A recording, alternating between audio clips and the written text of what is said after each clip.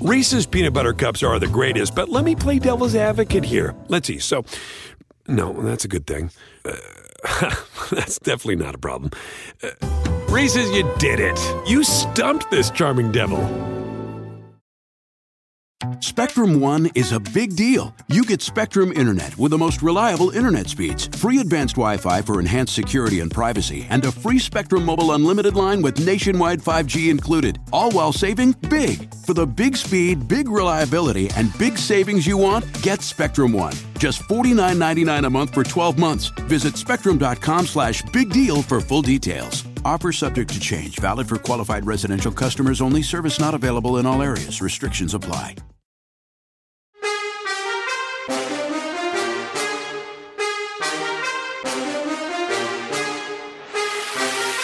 All right, welcome to Bet the Edge. I'm Jay Croucher here with Drew Dinsick. It's Wyndham Clark's world, but today we're going to talk about some NFL divisions within Wyndham's world. We're going to do this every Monday for the next 8 weeks, little division preview, talking about all the odds associated with each team, any award looks, win total over-unders, etc. And then at the end of today's show, we're also going to talk some NBA draft. But Drew, how are you? How was your weekend?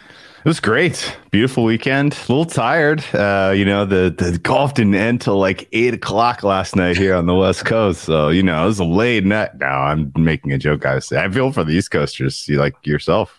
Yeah, that was those long days. West Coast US Open is always kind of interesting. I thought overall it was a great experience. I'm excited for Wyndham Clark. I didn't win any money, but that said, it was cool to see somebody hit that career milestone. Coming in with such incredible form and being able to carry it for four rounds like that, and not crack under the pressure of Rory McIlroy knocking on the door. And Scotty Scheffler on Saturday hitting those shots at the end. You think those types of world's best coming at you down the stretch, and there's potential for chokage. And Wyndham Clark said, no, not today, not here. This is my tournament, and that's cool. Yeah, I still don't know how his drive on the 18th landed on the fairway, but the fact that looked like it was completely gone, but I guess he had 58 yards to work with side to side, and he needed every last one of them. And then, the first putt on 18, that was the shot. So took a fair bit of steel from Wyndham to close that one out. He was, I think at one point, really late in the piece, he got into like minus 2,500 or something, and then when he bogeyed late and it got out to like minus 150 again, and it really felt like he was going to blow it, but he didn't. So credit to him, 80 to 1, 100 to 1 before the tournament. So congrats to anyone who had that ticket. I did not. Let's try and find some other tickets in the AFC East, which is an absolute behemoth of a division. You got 3 of the AFC title favorites in the Bills, Jets, and Dolphins, and then the Patriots as well, who are maybe the most nondescript team in the league. But we'll see if there's any angles on them. Let's start with the Bills, who are the favorite, plus 130 to win the division. They are 8 to 1 to win the Super Bowl. It feels like not that long ago they were, 6-point favorites, home to Cincinnati in the second week of the AFC playoffs, and then that obviously didn't go so well for Buffalo. Their win total is 10.5 backed over. And I think the key thing with the AFC East to remember as we talk about all these teams and why I guess maybe these win totals might seem a little bit low on face value is that these teams have absolutely brutal schedules. The 2 divisions of the AFC East teams have to play the AFC West, which has Patrick Mahomes and Justin Herbert in it, and the NFC East, which is also a loaded division. So there's just no real respite. When we talk about the Atlanta Falcons at some point and run through their schedule compared to what the Bills, Jets, Dolphins, and Patriots are going to have to face, it's just a different world. Any angles into betting the Bills, either pro or con? I'm Bills neutral, but I'm leaning Bills con. And it's not for good reasons. It's a lot of kind of around the edges stuff. Last year, it was pretty obvious that if and I took positions on the Bills, particularly Josh Allen MVP early, because they had one of the easier routes to a top seed in a very crowded AFC. And you knew that coming off of what was such a superlative playoff performance that ultimately did not end in the Super Bowl, that, if they could replicate that form early in the season, the market was just going to run away on the Bills. And so you needed to have, plant your flag early if you were going to believe that the Bills had a chance. And for a while last season, it looked like they did. They were the best team power rating wise for at least half the year for me. And then, Josh Allen hurts his elbow and the rest is history, as they never really capture that form again for the months of December and January. And, the disappointing playoff performance against the Dolphins, which they ultimately won, followed by a disappointing playoff performance against the Bengals, where they got pushed around at home in Bills weather, was a pretty suspect way to end their season. I don't really love any of the roster moves that they made in the offseason. Nothing that they did really says that they understand what their deficiencies are as a team. They're lacking a little bit of youth because they've been picking at the end of the draft for so many years, and they've been swinging on some positions that maybe don't matter as much, and they haven't necessarily been connecting. And so it all of a sudden looks like a roster that's somewhat fragile to me. A lot of the most important players are getting up there in their 20s, some in their 30s, and now they don't have a defensive coordinator, and the pressure is on Sean McDermott to perform this year. And if the offense sputters, we already know that the offensive coordinator, who I like, and Ken Dorsey, is going to be immediately under fire. You could see a situation where there's some pressure and some turnover here pretty early, and that this could kind of unwind a team that has a much more difficult schedule this year and a much more difficult division, as you mentioned. I think even though you're not looking at the same quality of quarterback as you have in, say, the AFC North or the AFC West, it's still, this is the toughest division in the NFL by my numbers. And it's just because there's no easy win at all. Everything's going to be hard fought. And so I would lean under 10.5 if you're going to give me plus money, but I'm going to wait and hold and see what kind of alt numbers we get, because if it doesn't go well for the Bills, if Josh Allen, sustains another injury, they could put him on ice and really just kind of try to recoup for next year with the new coach, with the new vision. And I don't think that's out of the question in terms of the realm of possibilities for the Bills this year. What is your temperature on this team? Yeah, I wonder how much of our perception of the Bills is skewed by just how disastrous that one Cincinnati playoff game was. And the fact that, it was just a weird game. It was in the snow. I think the snow really helped Cincinnati, and the Bengals offensive line was so incredibly banged up. And I do think the snow neutralized Buffalo's pass rush. Now, I don't think the snow is enough to forgive that they just seem to have no offensive game plan whatsoever. And they just seem to have no theory. And a lot of the times, Buffalo's offense last year seemed to devolve into handing Josh Allen his Superman cape and hoping that he can fly. And there wasn't nearly as much precision as you'd see, obviously, in like an Andy Reid offense or something. So I think they've got some things to sort out on that front. At the same time, this team was Super Bowl favorite with 2 weeks to go in the AFC playoffs, and most of the talent is still there. I do think a sneaky thing with Buffalo as well is that it came out after the season that Gabe Davis had a high ankle sprain in week 2, and then he just played through it. And he was expected, everyone thought about his ridiculous performance against Kansas City in the playoffs the year before, and he was everyone's favorite fantasy sleeper coming into the season, and it just never happened for him last year. And you have to think a lot of that is just playing through that high ankle sprain. He should theoretically be healthier. Dalton Kincaid comes in, 30-1 offensive rookie of the year. They're bringing back most of the defense. You get hopefully a full year of Micah Hyde and Jordan Poyer. And I just think that there is a ton of upside. I kind of hope that the Bills lose in week 1 on Monday Night Football at the Jets. And there's an overreaction to their Super Bowl price and AFC price. So that might be the look in. Currently, I don't think there's a huge amount of appealing bets on the board in terms of futures outrights. The one I think most interesting awards market is Damar Hamlin and Comeback Player of the Year, which is still a strange one to talk about. But I think we're kind of on opposite sides of the fence here, where I think that, if he suits up, I think it's pretty much all over. And the moment he takes a snap, that he'll win that award, and he's in the minus 250 range. But I think you think that there might be a little bit more variance, and maybe that's not the case.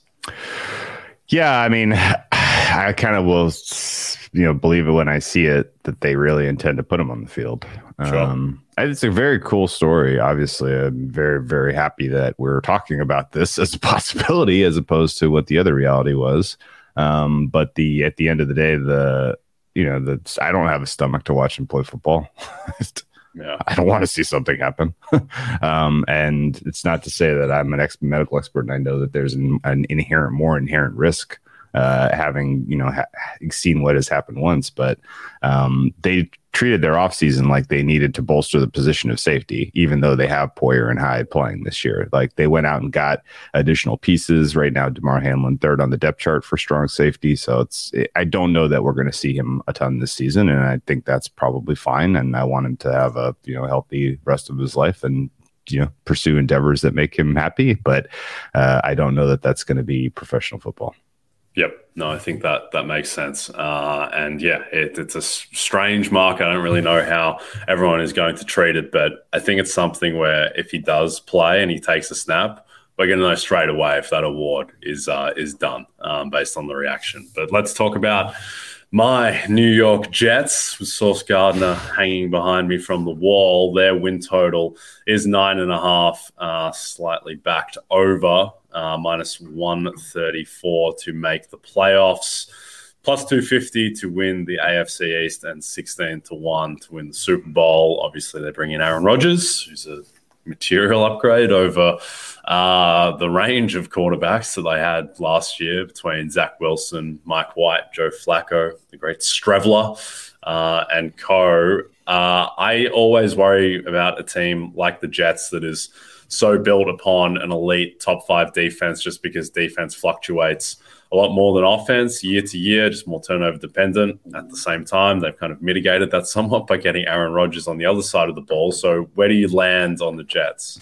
Yeah, it's a very, very difficult handicap for the Jets in a lot of ways. And the main reason is what we saw from Aaron Rodgers last year was top 20 quarterback performance, coming off of 2 years where he was, basically the clear choice MVP. And that's, that obviously has alarm bells ringing in the back of your head that, the aging curve is crashing down on him and he doesn't have an elite level, and that the best that he could expect is to be the second best quarterback in this division this year. And if that's what he ends up achieving, if he has top 10 EPA per play type of numbers this year on a Jets team that has some unique weapons on offense, but a suspect offensive line and a suspect offensive coordinator, then the Jets are going to the playoffs. They're going to absolutely be in the mix for, an AFC East title, but it's entirely contingent upon Aaron Rodgers getting to top 10 level, which I need to kind of see to believe. The defense, on the other hand, I feel there are very few defenses in the NFL that I would say I have relatively high confidence we're going to see them as a top 5 defense at the end of the year. The Jets are absolutely one of them. This defense is loaded.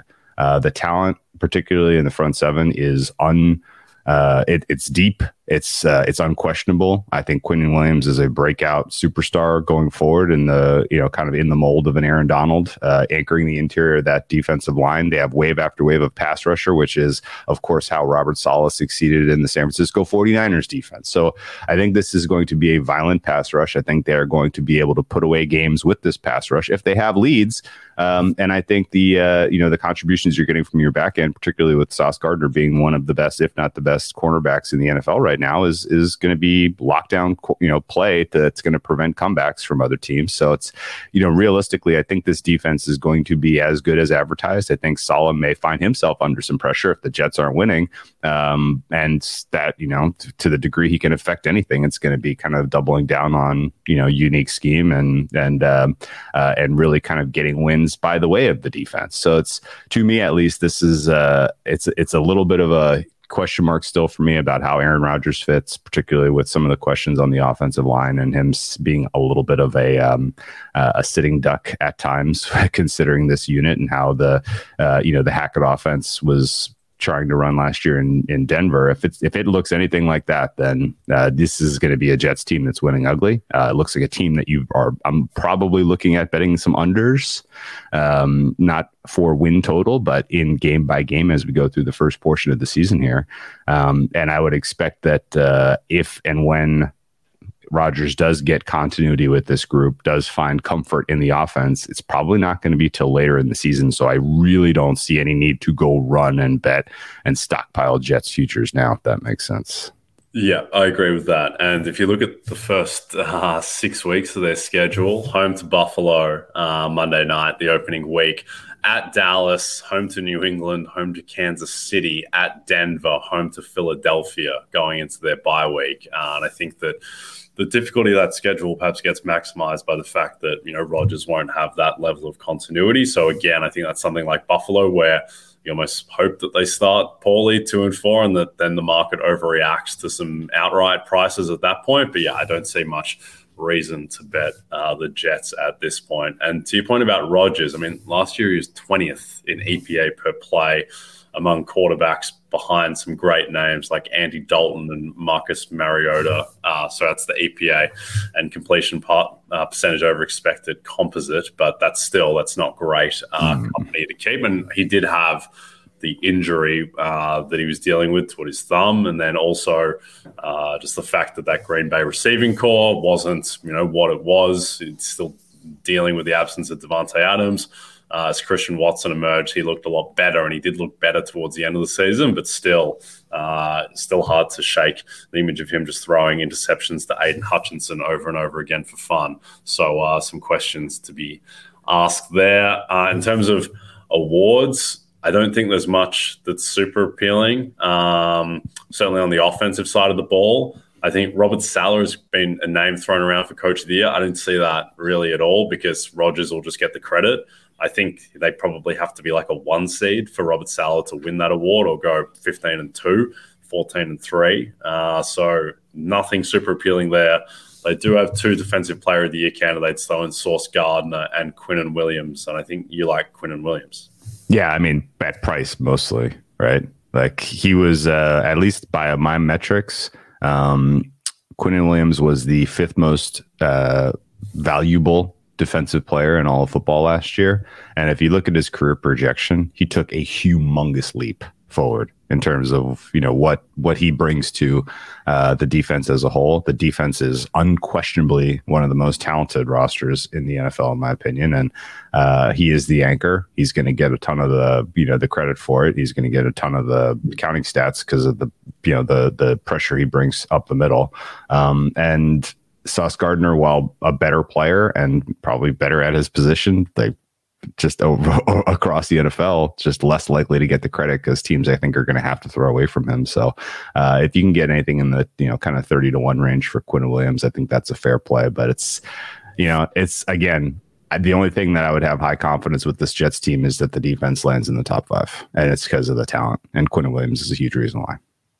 Yeah, I agree with that. And I think that with Sauce, he's an interesting one in that, like, this award, Defensive Player of the Year, is just so much about reputation. And I think that Sauce Gardner does have the reputation, but he's going to need some interceptions. And he only had 2 last year. I think he needs like 6, 7, and to have a team that's clearly a playoff team and that is regarded as clearly the best defense in the league. That's the path that Stephon Gilmore took to winning it in 2019. I think Sauce could take that path, but I mean, at the current prices, he's in the 11-1 range. Like, that's just no bet at those kind of numbers.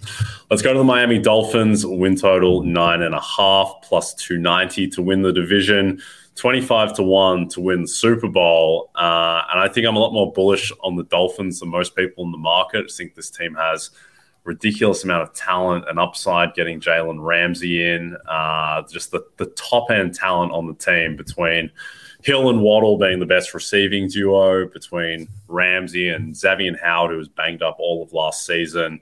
The offensive line is a question mark, but again, you're writing a lot of upside. If Teron Armstead can just be healthy for 85% of the season, then that looks a lot better. And then Tua, who, I mean, has just an incredibly wide range of outcomes as a quarterback. Like, I think he is someone who, I would not be shocked if Tua won MVP this year, but also not be shocked if he's just out of the league. And so there's just a massive range of outcomes. Obviously, hope that he is able to play and stay healthy. But I mean, people forget, like, he was the 3rd favorite for MVP for a stretch late in the season.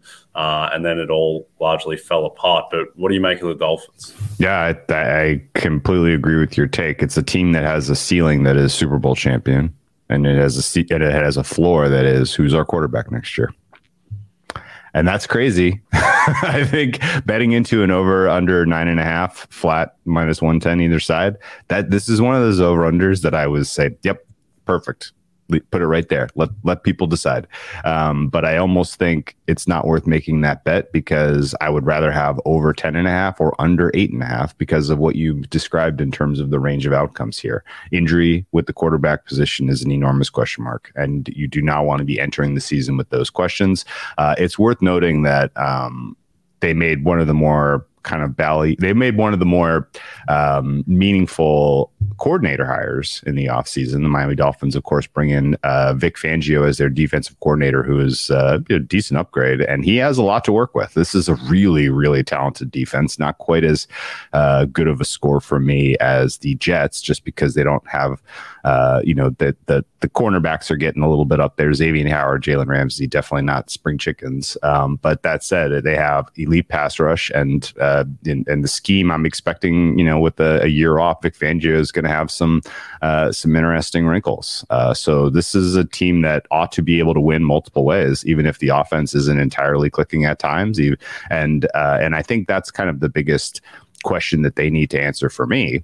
We came down to the end of last season, and it could have been because of injury. It could have been because of quarterback availability, but certainly by eye, the physicality that cornerbacks brought to the smallish receivers, I guess, with Hill and Waddle was apparently effective. San Francisco did it. The Chargers did it. And to the degree that teams look at that tape and that is plan A to defend this team this year, they better have an answer. And so, I'm curious to see what Mike McDaniel brings. I like him as a coach. I like him as a visionary. And I think he can, second year under his system, this is a team that should take a step forward. So I'm with you. If if things go well, you want to have a Dolphins, Super Bowl ticket in pocket, AFC ticket in pocket, because they're going to exceed by margin. It's the problem is, if they don't continue to innovate offense, and if something happens to Tua from a health standpoint, then the next thing you know, you're cheering for Mike White to get you to 10 wins, and you're feeling a little nervous about it. Indeed, yeah. I think the one thing with Miami is I always come back and think about that Sunday night game they had against the Chargers towards the end of last season, where they lost 23-17, and Tua just looked awful in that game, and it looked like Miami's offense had largely been solved. And I mean, it was just an uneven year last year. They had a ton of injuries. To your point about the receivers, like Tyreek Hill was banged up all the last 4 or 5 weeks of last year, which probably cost him Offensive Player of the Year. So I think, there's definitely some downside. There's also massive upside. If I was going to bet on 3 teams in the AFC outside of the big 3 of Kansas City, Buffalo, and Cincinnati, I would have probably the Dolphins top of the list, along with the Ravens, and then I think Cleveland would be the long shot. We'll talk about those latter 2 teams when we talk AFC North. But in terms of awards pricing, I do think there are some interesting bets here. We talked with Ahmed and Chris Sims last week about Mike McDaniel and Coach of the Year. He's 20-1. He's the type of guy where, with Coach of the Year, just looking at guys who will get the credit if they have a resume that's deserving. So like Mike McCarthy, if the Cowboys go 14-3, like he's just not going to get the credit because he's like Doc Rivers of the NFL. But Mike McDaniel, like if the Dolphins win the division and they're the 1 seed, then he just wins. Like he just wins Coach of the Year, barring a massive outlier. And he's 20-1 to win Coach of the Year. I wish they had a slightly easier schedule, but I still think there's some meat on the bone there. Tyreek Hill, 18-1 Offensive Player of the Year, when you think that he probably would have won or been a coin flip to win if he just stayed healthy down the back end of last season and he had Tua as his quarterback all season. I think that's somewhat interesting. And then the one that I bet the most is Jalen Phillips, Defensive Player of the Year. I bet that at 200-1 and 150-1. If you get anything close to 100-1, I think that's value, because he was, like, I think a lot of people don't even know who Jalen Phillips is. He's not, he's not a Micah Parsons, Myles Garrett household name yet, but he was 18th pick in the draft a couple of years ago. He was 6th in the NFL in pressures last season as a second-year player. Like, he has a ton of upside, and playing opposite Bradley Chubb, I think that that will free him up to have more clean runs at the quarterback. But playing next to Christian Wilkins too. That matters. He's great. It's a good defensive line, and I would imagine that Vic Fangio is excited to work with this group, and that Jalen Phillips is sort of the beneficiary of all of the unique ways that they're going to find to make quarterback lives difficult. Yeah, that's a great bet. The prices you got are outstanding. And I mean, if you can find still numbers like that, I would put one in your pocket. And again, like this is sort of the underlying theme. The Dolphins, you want to swing for the wild outlier stuff, because if it does click, just like you said, like, you know, you want, would I rather have over 9.5 wins at -110, or would I rather have Mike McDaniel, coach of the year, 20-1? Because if they're going over 9.5, if they're winning this division, if they're in the conversation for the 1 seed, then just like you said, like McDaniel's the shoe in, and he would have gotten more consideration last year if Tua stayed healthy. And really, he got a lot of the blame for the medical staff clearing Tua and getting a second concussion, which was kind of strange. But I guess ultimately he's the head decision maker, so it falls on his shoulders. But yeah, I mean, if Tua plays 17 games this season, the Dolphins are very, very live to win the 1 seed in the AFC, and McDaniel is very, very live to be coach of the year. So 20-1 is a great number to have in pocket. Yeah, and the other thing there too is that outside of, like, MVP is the only super, super serious award, along with maybe Defensive Player of the Year across some leagues. But with these other awards, it's largely like, who do people want to give it to? And there's enough of a justification. You can just tell with the media buzz around last season, the 2 guys that everyone really loved were Brian Daboll and Mike McDaniel. And then McDaniel kind of fell off, and Daboll didn't. Well, Daboll did. He actually did fall off, but he still won it anyway. And so I think that is key, is that, you know, you need to be, well, it definitely helps if you are liked, and then you can put up a resume that allows you to receive the award.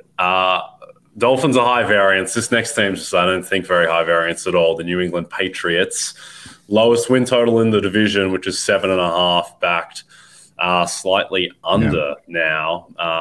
Plus 235 to make the playoffs, plus 750 to win the AFC East.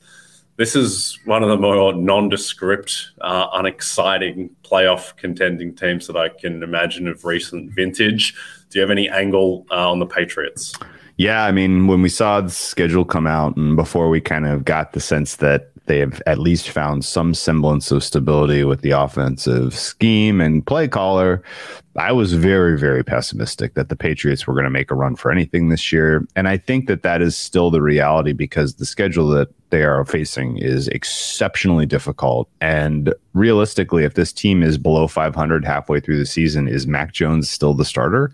Probably not. There is enough questions and issues swirling with the head coach quarterback chemistry there, that even if he is back towards progressing from what we saw as a rookie, because he's in a functional offense, if the team's not winning, there's going to be incentive to tank for a quarterback, in next year's draft that will take his place. And I think there are a handful of teams who otherwise are good enough to think we could be going to the playoffs this year, who may find themselves on the wrong side of, a difficult schedule, who make the decision to, well, let's go after one of these generational quarterbacks at the top of the draft then.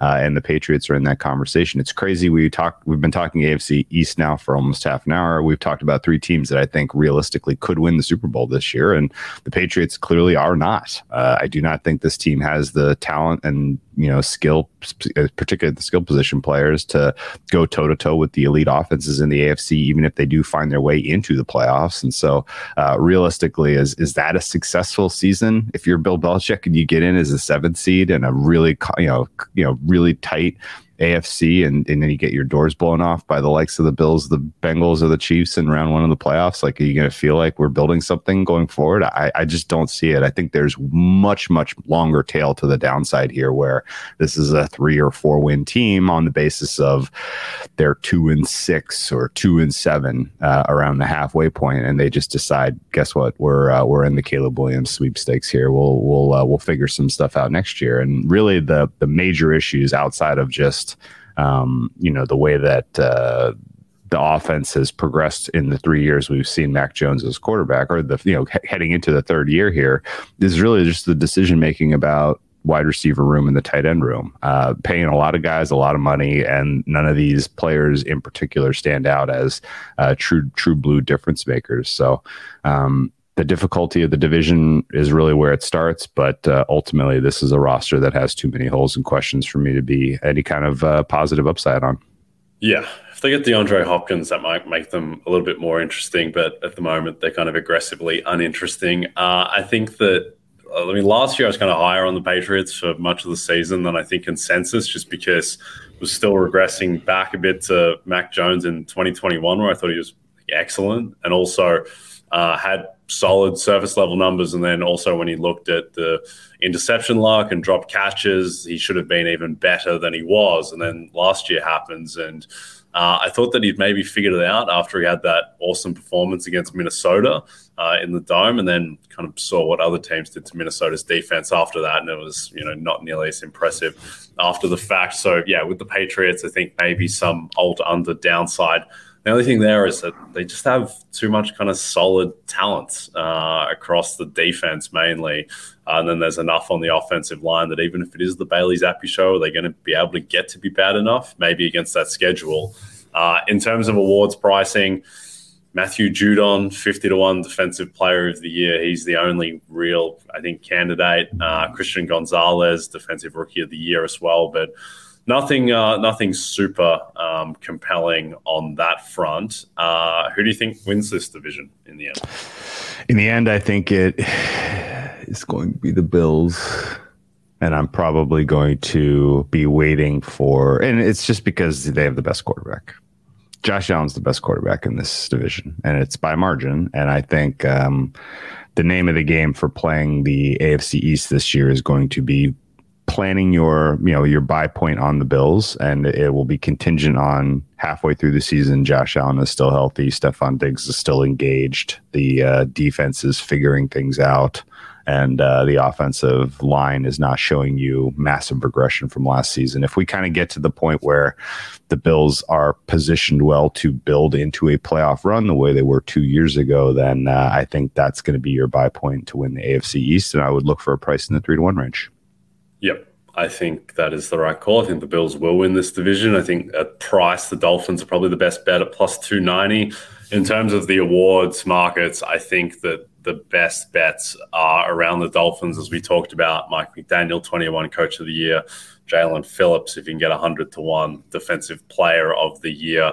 That is the team that I would be riding for upside. All right, before we get to the NBA draft, a reminder to download the RotoWorld app to receive breaking player news all season long. Stay ahead of the competition by favoriting players on your roster. Get the latest injury updates, player news, and much more delivered right to your phone. It's available in the App Store today. If a friend asks how you're doing, and you say, I'm okay. When the truth is, I don't want my problems to burden anyone. Or you say, hang it in there. Because if I ask for help, they'll just think I'm weak. Then this is your sign to call, text, or chat 988 for free, confidential support. Anytime. You don't have to hide how you feel.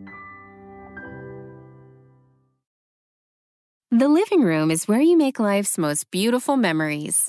But your sofa shouldn't be the one remembering them. The new life-resistant, high-performance furniture collection from Ashley is designed to withstand all the spills, slip-ups, and muddy paws that come with the best parts of life. Ashley high-performance sofas and recliners are soft, on-trend, and easy to clean. Shop the high-performance furniture in-store or online at ashley.com. Ashley, for the love of home. For the world's greatest athletes, this is the showdown we've been waiting for. There is nothing like competing on the world's biggest stage. It's a world record again! Gold for the United States! Unbelievable! And when that stage is Paris, anything can happen. I have never seen anything like this! How about that? An Olympics unlike any other. What a performance! The Paris Olympics, this summer on NBC and streaming on Peacock. All right, NBA draft. Happiest day of the year for some is around the corner. Unlike last year, not much suspense around the number one overall pick. Victor Wembanyama is minus 50,000, which is one of the great bets of all time, I think.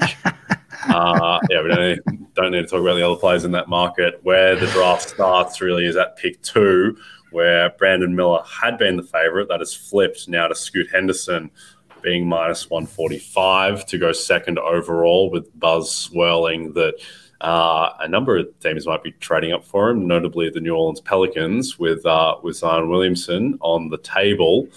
And then Miller is the favorite to go third. Are you hearing anything about the number 2 overall pick? Well, yeah. I mean, I was part of this, a little bit of the movement here. Obviously, somebody hit it much harder than I did because Scoot Henderson was a big number to go number 2 last week. And it was really contingent on, the Draft Express from ESPN was kind of the guy beating the drum that Brandon Miller was the pick for the Hornets at 2 weeks ago, and then he pivoted on a dime middle of last week, and it's like, okay, well, you were the reason the market is where it is. So if you're changing your story, then clearly the market needs to be adjusted here. And some of that is ultimately that, the talent will weigh out, and the Hornets see the light of day and they realize this is the better player. Some of it is probably the potential that they deal that pick, and the only reason teams would trade up to the 2 would be to go for Scoot Henderson. I don't think anyone's giving away the farm or trading a blue chip player in order to get Brandon Miller. I mean, I'm assuming. So it's I don't know that for sure Charlotte's going to make that pick, but I agree that Henderson ought to be the favorite. Is that your opinion as well? Yeah, I think so. And I think also at some point you just have to introduce some rationality into the market, where it just seems like the consensus is Scoot Henderson is by far the better prospect than Brandon Miller, and certainly has a lot more superstar upside. And it seems like there would be a number of teams who would be offering trade packages to go up to 2. The only question would be then if Charlotte, if they're actually going to take Miller at 2, and then teams would be trading up to 3 for Portland. But I think that Henderson will ultimately go second overall. In terms of picks 3 through 5, are you hearing anything? You made any bets in those markets? I'm prepared now to fire a little bit on Ausar Thompson. Yeah. Am I even close? Possibly. Ausar Thompson. I think more realistically, he's going to go 4 than Amen Thompson, based on what I'm hearing. And right now, you can get some pretty interesting head-to-heads where Ausar is in the plus 250 range head-to-head against Amen. I think 3 is most likely Brandon Miller. I don't think there's a pretty clear tier at that, you kind of draw the line after Miller, and it's, kind of dealer's choice who you like the best between Thompson, Whitmore, Walker, maybe even Black is in the discussion. But yeah, Houston to me looks like they are going to go with the better of the shooters, which as far as I can tell you, at least in terms of style, his ability to be coached into being a decent shooter, I think Ausar is the better of the 2. And so I think ultimately Houston goes in that direction. Cam Whitmore, top 5, likely, probably lands in Detroit. And then the rest of the top 10 could get a little squirrely, but I definitely think Anthony Black and Walker likely go in the top 8. Amen Thompson may be the faller. I think the way that I'm kind of laying out the picks in the top 8 here. Haven't really bet much until just recently because there just hasn't been a ton of liquidity this year. As of now, it's starting to change. So these markets are going to get violent today. I would watch things very closely for prices to start steaming out of range, because you can actually get a pretty decent bet down. I don't know if you've seen anything this morning, but there's some fun ways to try to capitalize right now. Yeah, first draft in the post-Paolo world, where the market took down Woj. Let's close out by talking about Rookie of the Year, where Victor Wembanyama is minus 225. Scoot, second favorite, 4-1. Chet Holmgren, still a rookie. He's 5-1. And then Brandon Miller is plus 950. the market perhaps telling the Hornets that they should probably draft Scoot Henderson if he's there at 2. My read on this is that I just think Wembanyama should be minus 1,000. And I would not be backing anyone else in the market. I mean, from people I've spoken to around the league and everything that's just out there, it seems like Wembanyama is going to come into the league and like straight away be a top, conservatively a top 35 player in the league, maybe more optimistically a top 15 player in the league and a legitimate all-star. From day one. And when you look at what he's done in the French league, which is not the most amazing league, clearly, but it's still a professional league and still a decent enough level of competition where what he's doing matters. And the fact that he was MVP, DPOY, and Rookie of the Year all in the same year, he's got an insane on-off. You look at his team's 2-point defense, it's just absolutely incredible. And I think that he is more NBA ready defensively, certainly, than most people, I think, perhaps give him credit for. And then I think he's going to get enough counting stats on offense, just like he did in France. So, and also, here's the thing with Rookie of the Year. This is the one award that really projects forward too. And if it's close between Victor Wembanyama and Scoot Henderson, I think people are going to have it in their minds. Oh, did I vote for Victor Wembanyama, who went down as the 8th greatest basketball player of all time? Did I vote for him to win Rookie of the Year, or did I vote for Scoot Henderson, who ended up being a 2-time All-Star? I think that people are going to end up deferring to the greatness. And I think Wembanyama is largely just a bet on health. Okay. And here's the other thing with Rookie of the Year.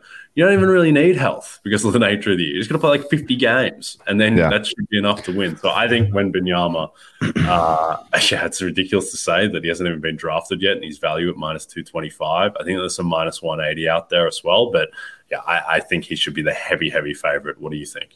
I had an interesting conversation with someone who and you were actually part of that conversation about who should be the MVP in the NBA next year. And just looking at the prices, the only one that made me kind of excited was Wembanyama MVP at 130 to 1. That's not crazy.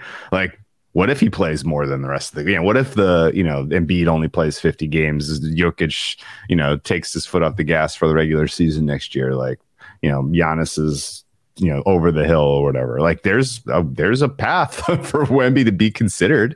MVP 130 to 1 is kind of a fun flyer. But I guess let me ask you, strategy wise, timing wise, market entry wise, that number is not going to evaporate between now and the start of the regular season, right? Like, there's really no rush to lock up liquidity.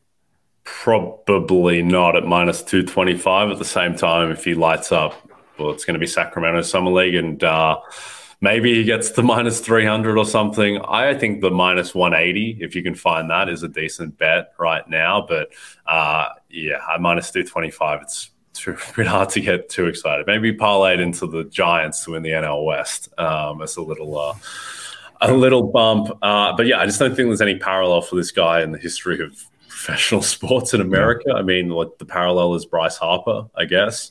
The parallel is maybe Aaron Judge's rookie season, where he probably should have won MVP but didn't because he was a rookie and lost to Altuve, even though I think Judge probably deserved it. Obviously, the NBA is a different ball game and more difficult for someone to just come in and win MVP, and I don't think he's going to do that. But certainly, when you're dealing with something that's never been seen before, which I think Wembanyama qualifies, this is the time to be betting outliers. And we don't have a lot of these markets yet, but I would, when they come open, I'm almost certainly going to be betting Wembanyama to make the All-Star team, to make All-NBA, for the Spurs to make the playoffs, for the Spurs to win 45-plus games. Like, stuff that, particularly with the last Spurs ones, probably not going to happen, but there's a lot of upside there. They also have a lot of cap space, so I wouldn't be surprised if Wembanyama is impacting winning more than people expect from day one.